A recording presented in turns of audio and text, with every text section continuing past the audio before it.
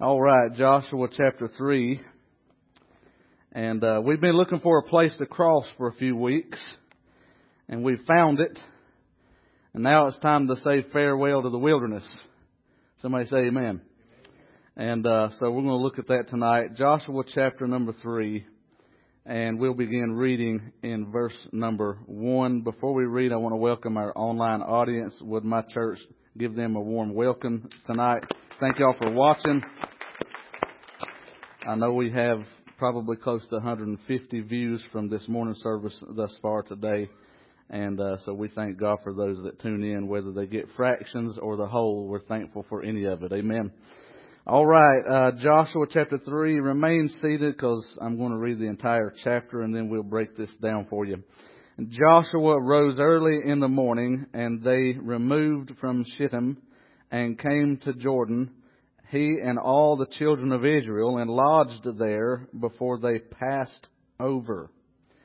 And it came to pass after 3 days that the officers went through the host, and they commanded the people, saying, when you see the ark of the covenant of the Lord your God, and the priests, the Levites, bearing it, then ye shall remove from your place and go after it.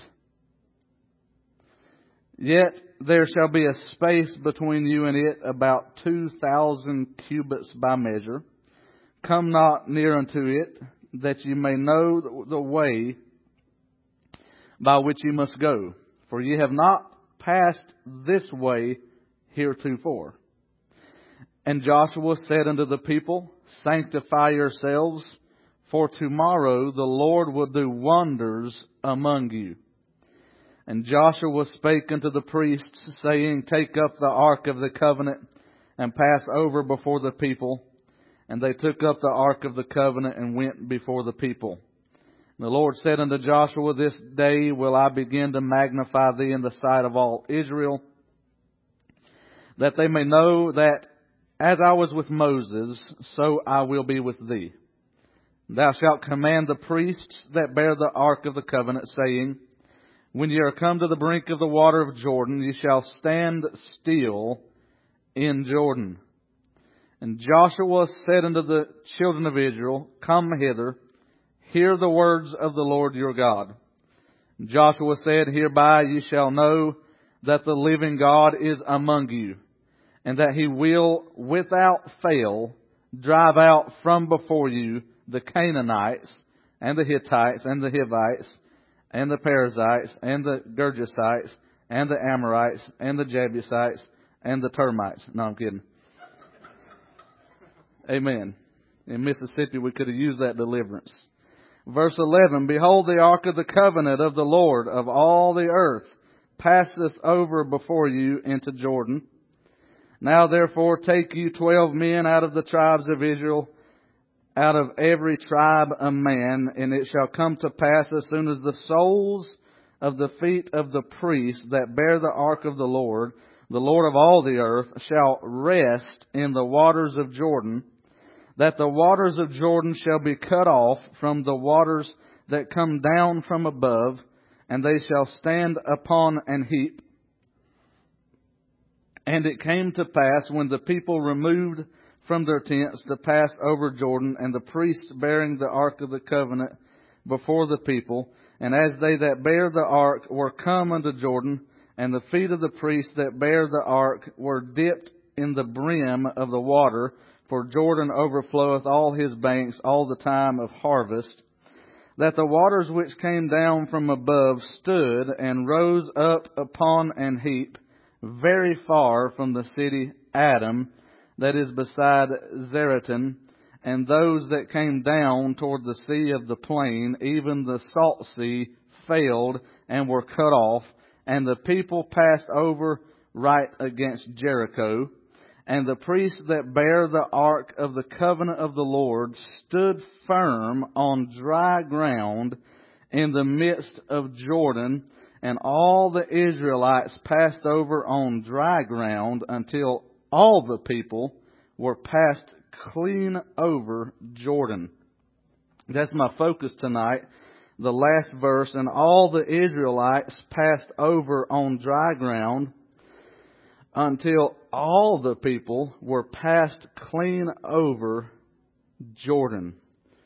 And as I've already stated, the lesson, part 3 of our Onward Christian Soldier installment we're calling Farewell Wilderness. Amen.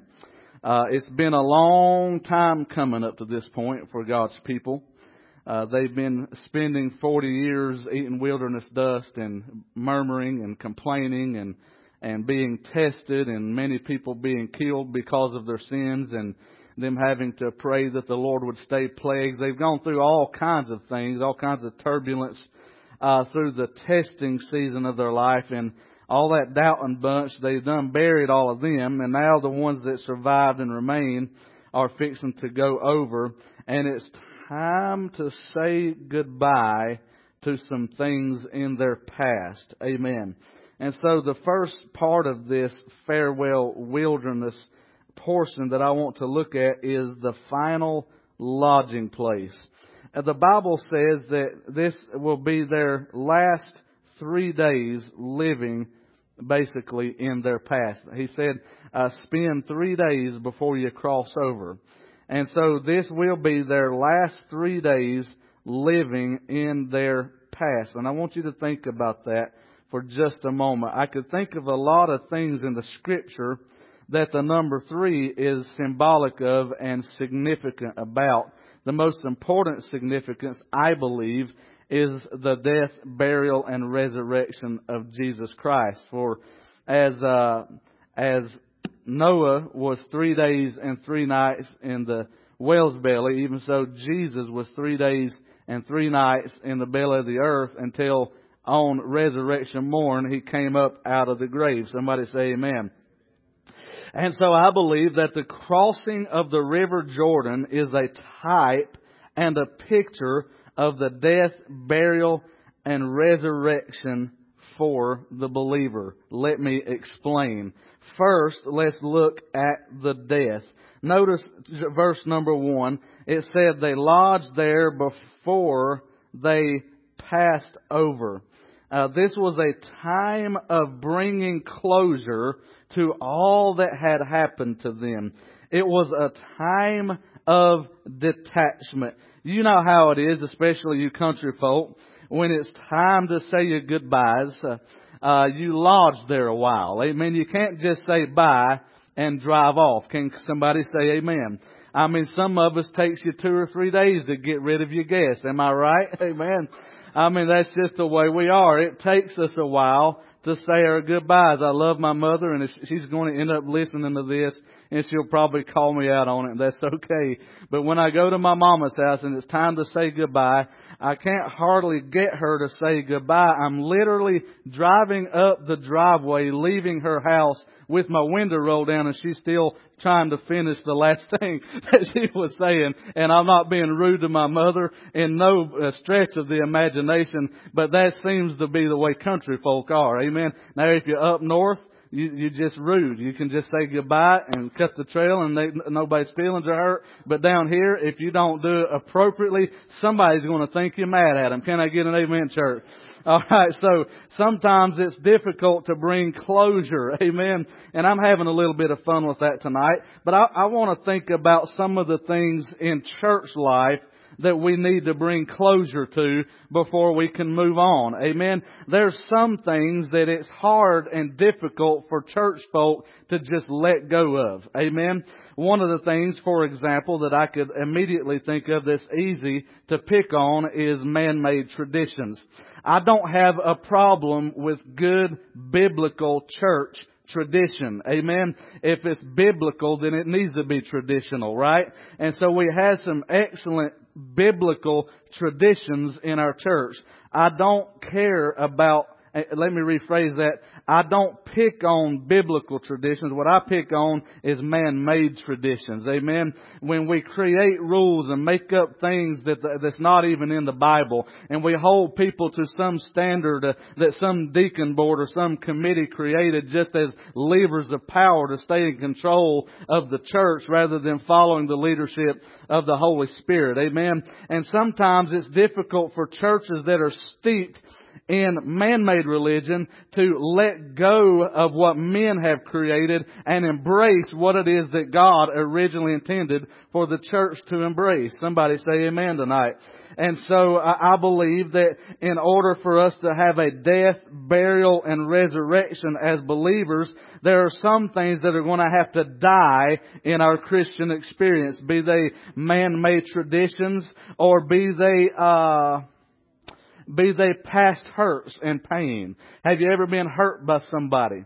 And every time you bump into them at Walmart, you walk the other way. Amen. Every time you run across them at church, you try to create some distance, and you don't want to make eye contact because just the look at them still enrages you, or maybe it doesn't enrage you. Maybe it hurts deeply because you remember what they said to you, or you remember what they did to you, or you remember what they didn't do that they should have done. Somebody say amen tonight. And a lot of times church hurt hinders the growth and the progress of God's church and God's kingdom. Whenever we are at odds with one another, the Bible teaches us that if we don't forgive one another, then Christ won't forgive us. Amen. And so your prayers are hindered when you harbor bitterness and unforgiveness. And literally there are people that'll sit on a church pew in their pride and in their stubbornness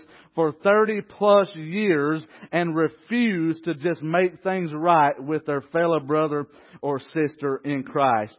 Now, I don't know about you, but I don't care about carrying that kind of weight, that kind of distance. Amen. And you think that you're maintaining some kind of control or you're showing them. Amen. But really it's like a cancer eating away at you, at your inner core, and it's robbing you of your peace. It's robbing you of your ability to be effective for the kingdom of God, and it's hindering the voice of the Holy Spirit to be at liberty to work in your life. For how can you expect the Holy Spirit to lead and guide you into all truth when you can't even accept the singular truth that you need to repent and seek forgiveness and move on? And so I'm talking about things that are in the past, that we need to get it under the blood. If you have to confess it to somebody, if you have to make an apology to somebody, then swallow your pride and make the apology and move on, because hindering the work of God in your personal life as well as the church is not worth it. Amen. Because your kids are going to need God one day. And your grandkids are going to need God one day. And they're going to need an atmosphere in your home where God's voice is readily acceptable.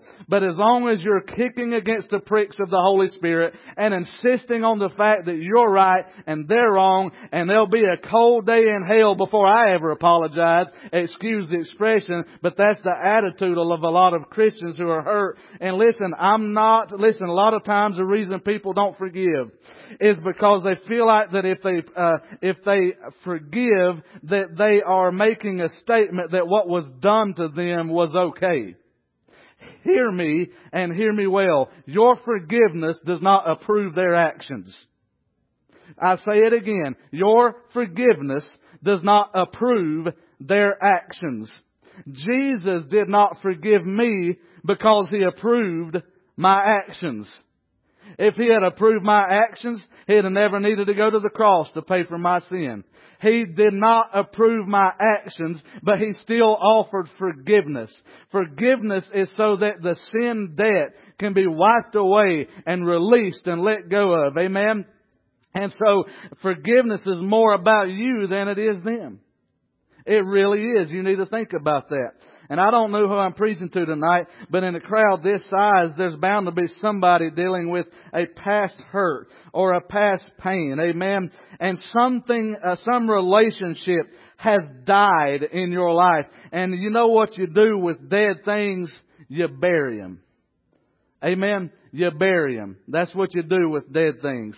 All right. And so I believe that we need to let some things die and we need to bury some things. Now, once it's dead, bury it. Don't keep bringing stuff back up that just keeps injuring old wounds. Forgive and move on. Somebody say amen right there.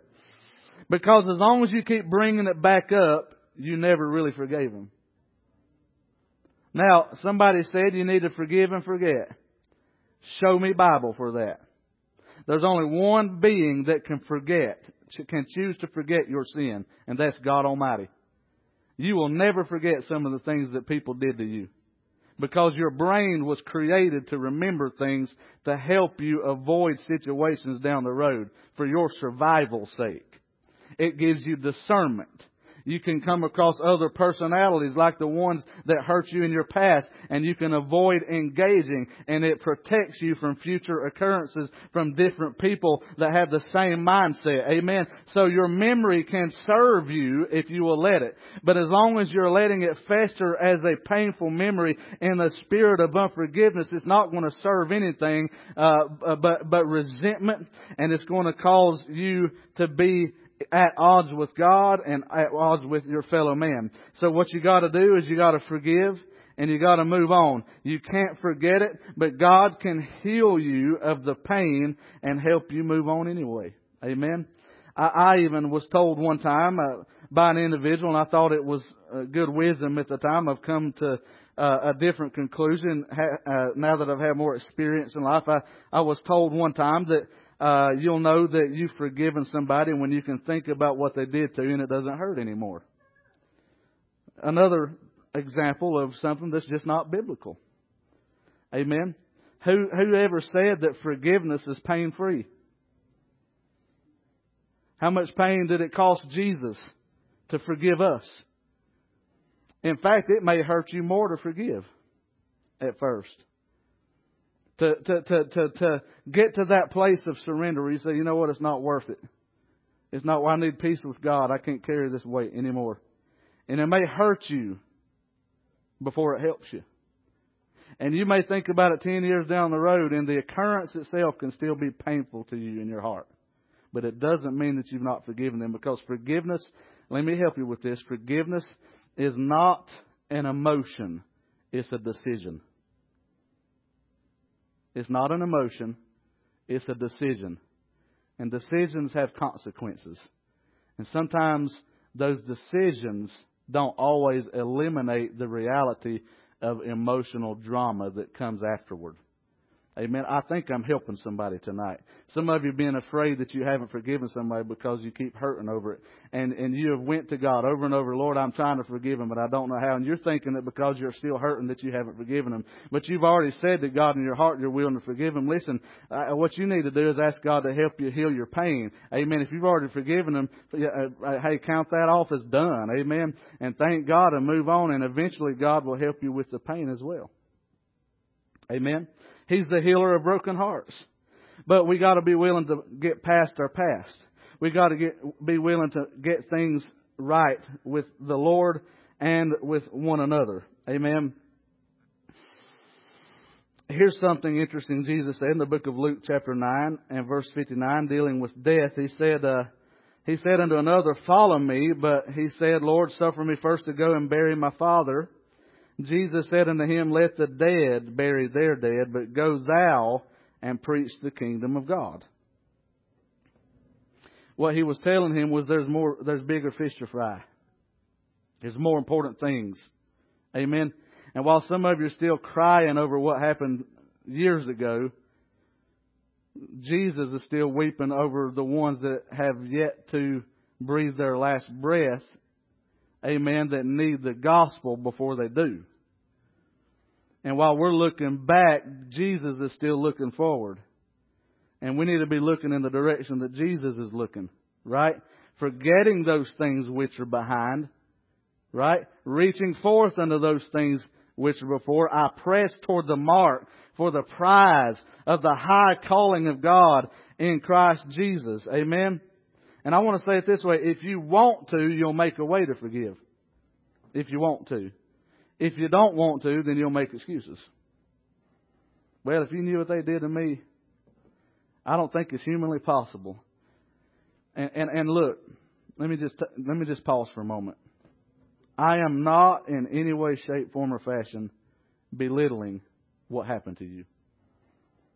I acknowledge your pain, and you're probably right. I probably have no idea how much it hurts. And honestly, from the bottom of my heart, I'm sorry. I'm sorry. I wish I could heal it for you. I wish I could wrap it up in the balm of Jesus and you could be past it. I can't do that, but I can tell you one who can. Amen. I can tell you one who knows the pain. Jesus does. I'm glad I don't have to relate to you. But I'm pointing you to one. The Bible says he was tempted in all points like as we were, yet without sin. And he bore the sin and the shame, the iniquity and the sickness and the pain of every man, woman, boy, and girl in history past, history present, or history future. And the Bible says we have not an high priest which cannot be touched with the feelings of our infirmities, was in all points tempted. In other words, he knows your pain. And he knows how bad it hurts. And he is in no shape saying that what the injurer did was justified. But let me tell you what God will do. If you let God be the judge, God will take care of the individual that inflicted the pain. Amen. You put it in the hands of God, and you let God fight that battle. And you release it, and God will begin to lift a burden off of you. And you'll feel as free as a jaybird. Amen. You'll feel freedom for the first time perhaps in a long time. And I want to say this, change is never easy, but it's often necessary to move on. And I'm looking at this crowd as they was lodging. Could you imagine having been on the wrong side of the Jordan for that long? And now they're in the last 3 days stretch. What kind of conversations did they have? What kind of memorial services might they have had? Many of them have already buried their parents, their grandparents, kids. And they're going to have to leave all that behind, their memories and all. Tombstones, graveyards, full of people that they love dearly. Amen. They had a lot of experiences with. But it was time to move past the past. And I would like to say tonight that there are some things that need to die in our lives, such as self-righteousness, bitterness, resentment, pride, prejudice, racism, unforgiveness, jealousy, envy, gossip, hatred, strife, division, discord. Do I need to go on? Whew, that's a lot. When you agree that we got to put those in the graveyard, just let it go. So we have the death. Let's hurry along. Let's look at the burial now. Verse 2 said, it came to pass after 3 days. Let me say this. What happens during the burial process? First, I see that during the burial process, dust returns to dust. Genesis chapter 3 and verse 19 says, for dust thou art, and unto dust shalt thou return. Now, this is a returning to its place of origin. Now, follow me. If you ever bury the past, it will be because you went back to its place of origin. Let me explain. This speaks of dealing with your issues face to face. You can't bury what you're not willing to find and face head on. That's why the Bible says to confess your sins. You got to face your issue. Amen. You can't just ignore it and act like it don't exist. If you were the one who wronged someone, especially if you're a born again believer, need to go to that person and make things right as best you can, according to the Scripture. So you've got to let dust return to dust. Amen. You've got to bring it back to its place of origin. Somebody said, well, how can I get back to where I used to be with God? I'll tell you what you do. You find wherever you got off and make it right. Whatever it was that caused you to stray in your life, whatever sin that so easily beset you and caused you to walk away from God, that's the sin He wants you to repent of. That's where you get back on at. Amen. What have you done to offend a brother or sister that has since made the heavens as brass over you, and it feels like you've lost your joy, you've lost your peace, you can't enjoy church anymore? If you would just go make things right with your brother, if you will get your horizontal relationships right with men, your vertical relationship with God will clear up. Amen. Talking about burying some things. All right, not only does dust return to dust when you bury something, but deliverance is also available. We think that death is final, but listen to what 1 Corinthians chapter 15 and verse 54 says. So when this corruptible shall have put on incorruption, and this mortal shall have put on immortality, then shall be brought to pass the saying that is written, death is swallowed up in victory. I'm glad to tell you that death, or rather burial, is not the final statement, and it's not the final verdict. Amen. Some people feel like they lost when they forgave somebody that did them wrong. They act like it's a battle. Let's see who's going to win this. Listen, I tell you who wins. The one who wins is the one who puts it in the ground till resurrection morning and lets God recompense. And lets God repay. Amen. And some part of you may have died when you buried that part of your past. But I'm telling you right now, if you'll bury it in the hands of God Almighty, He will raise you up in newness of power, the likes of which you have never experienced before. I'm talking about the importance of allowing deliverance to come because you are willing to let go. So that leads me lastly tonight to the resurrection. Joshua 3:2 said it came to pass after 3 days that the officers went through the host. This was after 3 days. After resurrection day, if you will. These officers signify a resurrection of power. Can I get an amen tonight? God wants you to experience the fresh power of the Holy Spirit at work in your life. Amen. And I know I'm speaking largely metaphorically here, but I hope that you're grabbing this. And if I go too quick for you, or if you need clarification on this, write some notes down and call me later this week and we'll have a deeper discussion, okay? Philippians chapter 3 and verse 10 says, that I may know Him and the power of His resurrection and the fellowship of His sufferings, being made conformable unto His death, if by any means I might attain unto the resurrection of the dead. Simply put, you cannot get to resurrection morn until you go through the tomb. And you can't experience the fullness of God's power in your life until you die to self. And so whatever that is that's holding you back from making progress in God's kingdom, you need to let go of it. You need to say goodbye to the wilderness. There's nothing back there that can help you today or tomorrow. Amen. And so Romans 6:4 says, therefore we are buried with Him in baptism into death, that like as Christ was raised up from the dead by the glory of the Father, even so we also should walk in newness of life. I'm talking about burying some things.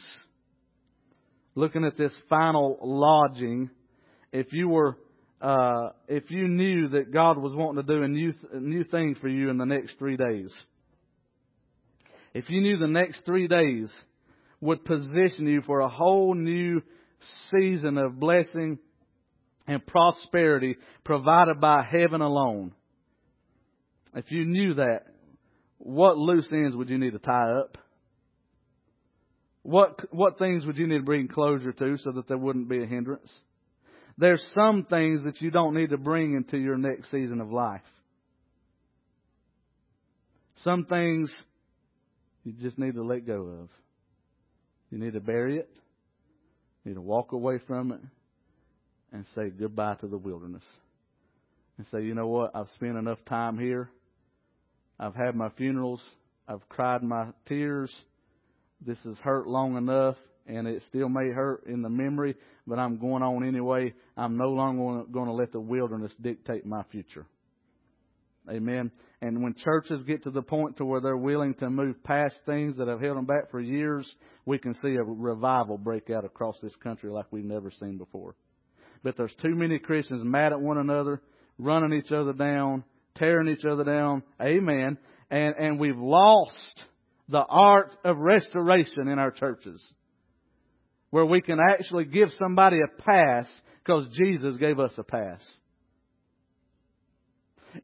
What if Jesus forgave us on the same level that we forgave others?